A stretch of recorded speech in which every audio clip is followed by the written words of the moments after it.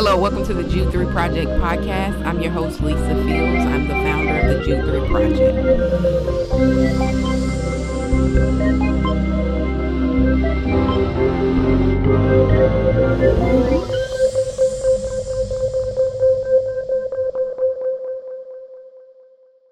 Well, thank you for watching another episode of the Jude 3 Project podcast. As always, I'm your host, Lisa Fields, the founder of the Jude 3 Project. And today I'm joined by a very special guest, Dr. Christina Jones Davis. Welcome, Dr. Davis. Thank you so much for having me. Thank you for agreeing to come back. We did this earlier and we had some technical difficulties, but I thank you for being gracious enough to lend your time to do this again, because I believe it's very important. For those who don't know who you are, can you give just a little bit of background? Sure. So as you mentioned, my name is Christina Jones Davis, and I'm currently serving as the clinic director and as faculty of pastoral care and counseling at CTS, Christian Theological Seminary here in Indianapolis, Indiana. I've come to this work by way of first a call to ministry. And when I went to seminary, I knew that I wanted to preach the gospel, but I also knew that I wanted to help who really had some life difficulties that may need more one-on-one attention, more in-depth work. And so I coupled that with being trained as a mental health, a licensed marriage and family therapist is my licensure. So I got my training in both.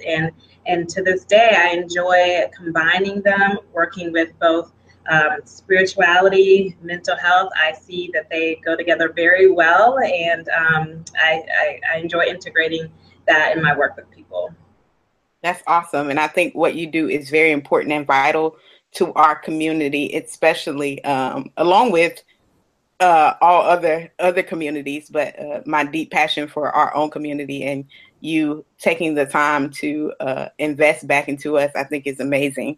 Why is sometimes talking about mental health or mental illness so taboo in our community specifically, but just our nation in general? Yeah, I think what happens in African American communities is that we have come by our difficulty in talking about this very honestly. When we think about mental health, I think we also have to, at the same time, think about healthcare in general. And healthcare in general has come with its long legacy of really some poor treatment, mistreatment of African Americans. We know about the Tuskegee cases. We know about, the sterilization of African American women without consent. There are warranted reasons for which there can be some leeriness about both mental illness and mental health care. And so I think we've got to and address people's need for building that trust and having trusted providers established. So the other thing is this sense of resilience that's really wonderful in African American communities. We, I think, have had to be very tough-minded, be very resourceful. We've had to kind of overcome a lot without a lot of support from mental health providers. And so now that we get help, I think it's sometimes learning that we don't have to carry all these things by ourselves. When we have our emotional distress or burdens, we don't have to always do it ourselves. There are people out there to help us. And in fact, vulnerability is its own form of strength, right? We don't often think about vulnerability as something that makes us strong, but in fact, I have learned it is harder oftentimes to ask for help than it is to try to grit and bear it on one's own. Mm-hmm. And that's helpful. I think I'm a quote you on Twitter for that one. Vulnerability is its own form of strength, because I think that is so true. And so many times we're trying to just get through because we think, you just have to get through it. But to be vulnerable is to be strong in a sense. I think that just that statement alone can be freeing for so many people. How do you think the Black church specifically, or Black churches or the Black community has talked about mental illness in a way that has been damaging to people. And maybe we should, I thought about this after we did the last one, maybe we should define mental illness for those who are listening. That's great. Yeah, let's talk about that first, about how are we understanding mental illness. And I do think connects with your first question about the taboo. And sometimes we just don't understand, right? We formulate assumptions about what mental illness is and isn't and what it means. So mental illness is oftentimes when you've got something that can be categorized diagnostically. We have a diagnostic manual that a list of behaviors, a list of I won't even say characteristics all the time. Sometimes it is, but a list of symptoms. And if you meet these criteria, then we have a name for what it is that is troubling you, what it is that's hurting, what it is that's painful. And that sometimes helps give us some orientation about then how to address it. So take, for example, if somebody has a heart condition or diabetes or whatever, they go to the doctor, right? A physical doctor will assess the symptoms. They'll give it a name and they'll say, hey, we've seen something like this before. We've studied this. We've got some proven results. Here is a treatment plan for you. It might include medication. It might not. It might include lifestyle change. It might not. But there are ways that we can then move forward and address it. And so to me, that's what we're talking about. Our brain, our mind is an organ, and we've got to take care of it. And mental health, mental illness is what how we understand how to take care of our minds. I think another thing to mention is that you don't have a mental illness. You could still just be going through a tough time in life, right? A time in which mental health care or having a therapist or a counselor is really, really useful. And so you don't have to even have a diagnosis to be able to say, I'm grieving a loss right now, and I need some support with that. And there's no shame in that, right? Likewise, sometimes mental health is really fluid. We know that 1 in 5 people will experience a mental illness this year. And that doesn't mean that one person, though, will have that same mental illness next year, right? It means that there are times where we encounter things. I can share my own story. When I had my first child, I was diagnosed with a postpartum mood disorder. And so I knew already something was not right, but this gave a name for it. And this said, hey, there are resources out there that I could take advantage of, that I could be supported in, and those were things that were in many ways, but could have been a lot worse, right? Had somebody not taken the time to tell me what was going on and to get the support that was needed. And so we're talking about that spectrum of things when we talk about mental health and mental illness. To your second question, right? So how does the church participate in talking about mental illness in ways that are helpful, not helpful? I think this is common to African American churches as well as other faith communities. There are sometimes harmful, I think, interpretations of mental illness as a result of something you've done wrong, some sin, some lifestyle. This is God punishing you, and I think that's very cool way of understanding it. In part because there are some hereditary, there's a biochemistry that's involved with a lot of mental illness that have nothing to do, right, with whether or not somebody did something wrong. It has to do with genetics. There's also environmental factors, right? I think for the African American community especially, we've got to understand that you can have the same biology, but sometimes mental illness is not it's not activated unless there's a certain set of stressors environmentally. We know that economic stressors, we know that violence and being exposed to violence is a stressor. We know that all of these things impact African Americans disproportionately. And so to blame the individual, harmful theology. And I think what we need to do is to come around them and make sure that They understand their options of how to get help. They understand, we as African Americans, we tend to have less prevalence of most mental health when we do have them. They're more chronic and more severe. And that is attributed in large part with because we're not accessing help in as large numbers as other populations. And so I think churches can play a huge role in connecting people to help rather than saying, this is something that you're doing wrong. Mm-hmm. And when I think about those external stressors, I think about just the traumas that we're experiencing now, especially seeing violence and Black and brown men getting gunned down by the police, are triggers and can trigger a certain hopelessness in the minds of people. I know this wasn't a question I previously sent to you, but I just thought about it. Have you seen that trauma affect people and kind of change people? Just seeing how we're overly exposed sometimes with video and can actually see. I think about the murder of Philando Castile, like we can actually see him dying. How does that affect us? Absolutely.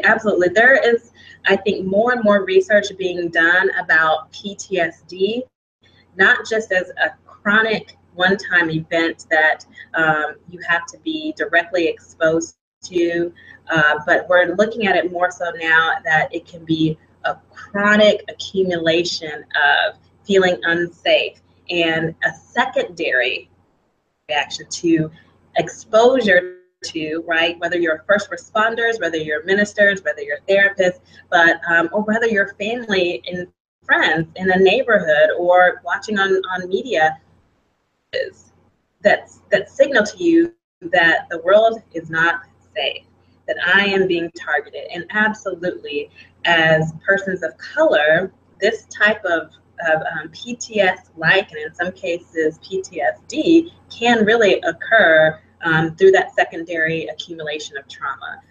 And so absolutely, we've got to take that seriously. And it's not to say that it's the individual, that they have something that's kind of characterological or something weak or something that they're not doing.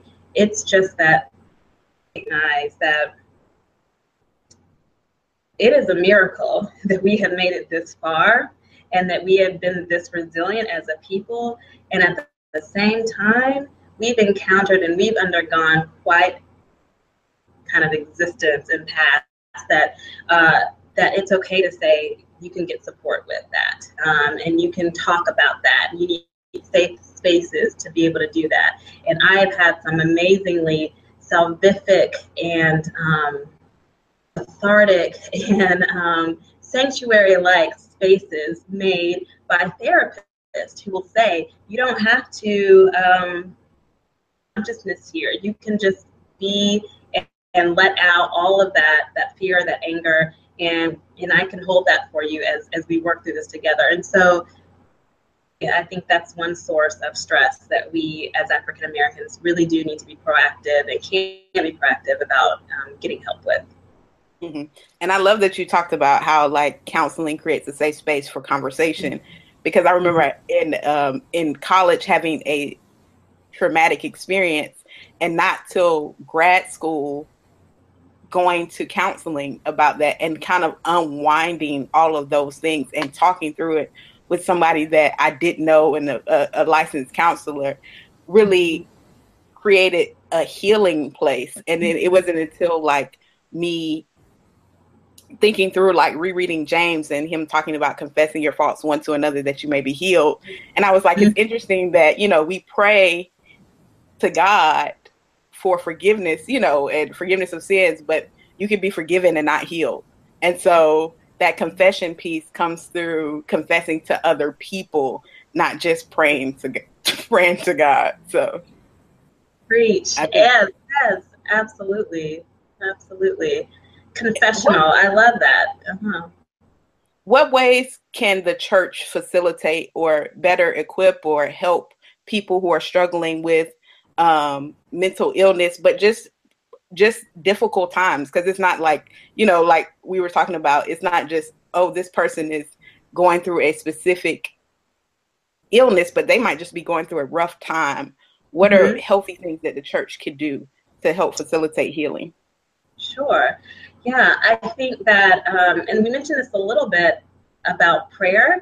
And, I think prayer still works, right? Prayer is still powerful. And I do think that that is one resource. In fact, research tells us that persons who have a strong kind of prayer life, there is research with couples work, that people who integrated prayer into their work with African-American couples had better outcomes in therapy than those who did not. And so we know that, in case we needed a study to prove it, that prayer has an impact. It's just to also say that's not all there is that God has given us in our toolbox in terms of what can provide health and healing for folks.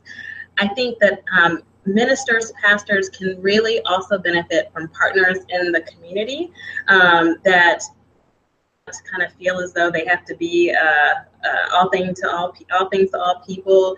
I think that to partner with folks in the community, you want to have at least 3 professionals that I used to say are in your Rolodex. That's really dated, but basically that you have contacts for, speed dial for, somewhere in your phone. The first is a trusted psychiatrist.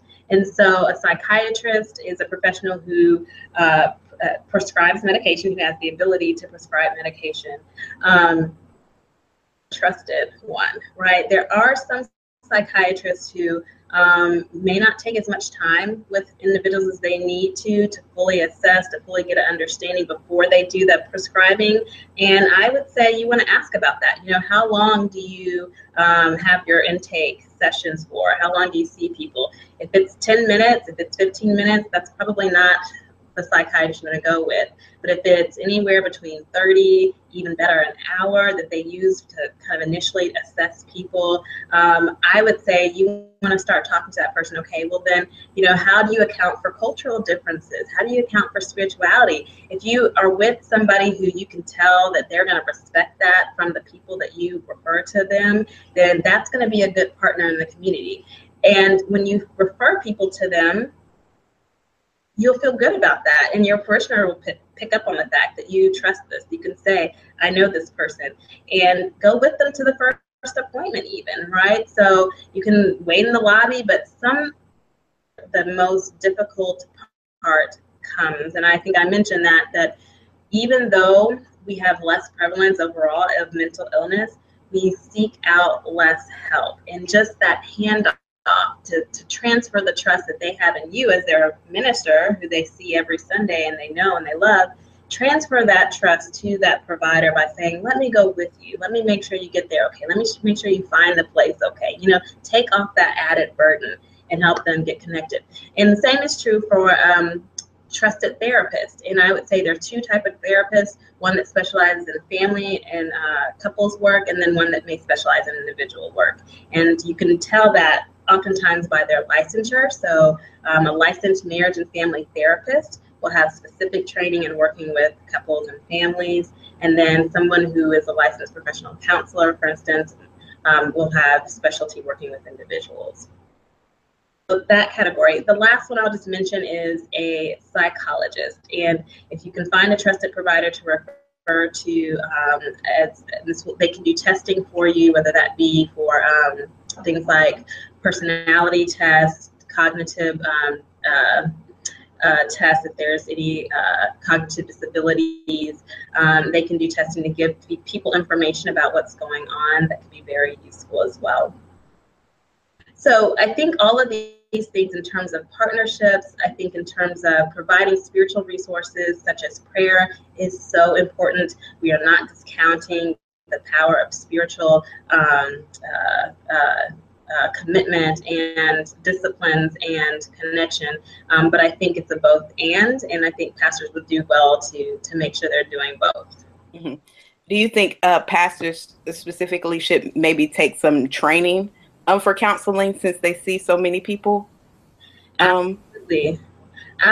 I think some some basic training is really, really key. I know that lots of folks, if they have an MDiv, they've taken Introduction to Pastoral Care. That I would highly recommend. If you don't get the full MDiv, just take that class, for credit, audit it, what have you. Take that class. That will give a good introduction to some of these things. The other is a national program. It's called Mental Health First Aid. And you can Google, or you can actually type in mentalhealthfirstaid.org, and you can find a training near you. This is a wonderful introductory training that lets pastors, ministers, laypersons of all sorts who work in various healthcare fields know the signs, right? What are the signs we should be looking for where something's not quite right, where somebody needs some additional help than what I can provide? And then, of course, it will let you know what you can do to initially address that crisis if you're the first person, or to, again, get them referred to somebody who can help them. Mm-hmm. I think that's awesome to have that resource and be able to, like you said, relieve yourself of the pressure of trying to be all things to all men, and because that can really weigh a leader down and shorten their lifespan. Absolutely. The mental health of the minister matters too, right? As ministers, we are people too. We've got to take care of ourselves, and that is a huge issue. Clergy burnout, clergy mental health. It's all impacted by the way we also set our limits and use our partners. Yep. Yeah, and I know a lot of clergy are now actively getting having a scheduled routine with a counselor to kind of unwind all the stuff that they take in. Yeah, it's so important. Yeah, mm-hmm. Very good. Is that something you encourage your students to do as well once if they're lead pastors or senior pastors? I do. I am a living testimony. I tell as many people as I can that I have had wonderful counseling experiences over the course of my life, and so I readily make that to our ministers, but also we have counseling degrees here at CTS, and our counselors are actually required to have their own personal therapy. How about that? It is a requirement, and so because we recognize that in a lot of the healing and health ministries, we have to take ownership of our own stuff first in order to not put that baggage onto somebody else. We've got to be aware of what's going on with us so that we can differentiate and be healthy. And so that's worked really well with our therapists here. They may have a little resistance at first, but exception at the end, they're always citing that as one of the things that was most beneficial to them throughout their program. Mm-hmm. What are the resources that you would recommend, books for clergy, and then those for just parishioners as well? Yeah, so I think one book that I think is helpful for clergy and parishioners it's really a series, but it's called the WRAP program, and it's an acronym that stands for Wellness Recovery Action Plan. I have a little example here, but this is one that is for families. It can also be used in congregational settings. The author is Mary Ellen Copeland, and she has a whole series. You can Google WRAP, WRAP, and you will get several workbooks, workshop options, and things like that. So what this does is it provides people with a way of organizing support, and that could be community support through the church, their family support, what to look for if they're dealing with a mental illness. They can participate, have a sense of agency of letting their community know what to look for if I need help, what to do if you see this, if how they can have their own ownership of what they need to do on a daily basis to remain well. And so I found that to be really helpful for folks. The other thing is that I would just equip your viewers with a few really reputable hotlines. And so if folks are wondering kind of who to call if they're encountering crisis, there's a suicide prevention hotline. It's a national line, and that number is 1-800-73-8255. And this is a great line if you, again, are a first responder with somebody who's thinking about hurting themselves, or if you yourself are having those thoughts. This is a wonderful resource. The other is the National Alliance of Mental Illness. It's called NAMI, an acronym, These groups are really wonderful for setting up within churches. A lot of times they community already, but sometimes you can host these meetings, and it's a peer support group that is really helpful. There's a hotline to kind of help you identify one of those sites, or to be able to kind of establish that at your church, and that number is 1-800-273-8255. And the third one that I'll mention is a treatment referral helpline. And this helpline is, again, it's a national SAMHSA sponsored helpline, and that's 1-877-64727. So if you're looking for a place to start with identifying who are your local providers that you can partner with in order to provide services, this is a great place to start to identify those. Would that line also help? Because I know one of the major obstacles one of the different people I talk to about this issue is them not being able to afford it. Would those lines also help partner them with people who may offer free services, or see if their insurance will accept it? Yes, that is a very common barrier, unfortunately, for mental health services, is affordability and access. And I think that the referral hotline will and should have a variety of resources in your area. A lot of times there are people who provide sliding scale fee based on income. That's what I've seen is that with private practices, you have the ability to have your own say about what you charge. Now, given that, if you've got insurance, and this is something that I think is just a practical piece for pastors and for individuals, is that you can start with calling your insurance and asking who's in network, because I do think it's frustrating when you kind of identify a provider, but they're not in network, they don't take your insurance and all this. So I do think starting with who's in network will give you the best rate for your insurance. Then you reminded me, but Psychology Today is also a national database online. If you Google Psychology Today, and it's Find the Therapist. Find a Therapist portal helps you to both review also their rates, their session rates. We're really blessed here at the Counseling Center, Christian Theological Seminary. We can provide very affordable rates because we're a training center. And so that's in Indianapolis. If there are similar educational institutions that are training centers, there may be some similar resources and help with affordability there. Yeah, and I was shocked that at my school, in grad school, they offered a licensed therapist for free for, I think it was like 6 sessions, which was how I was able to take advantage of that as a struggling, poor seminary student. But you might be surprised that your school will offer it too. That is a great resource. That's a great suggestion to check out if you're a student, what your student benefits, so to speak, already provide for you. What would you like to share with our audience that we may haven't had the opportunity to discuss yet, or would you like to leave with us? Sure. Well, I think that there is this.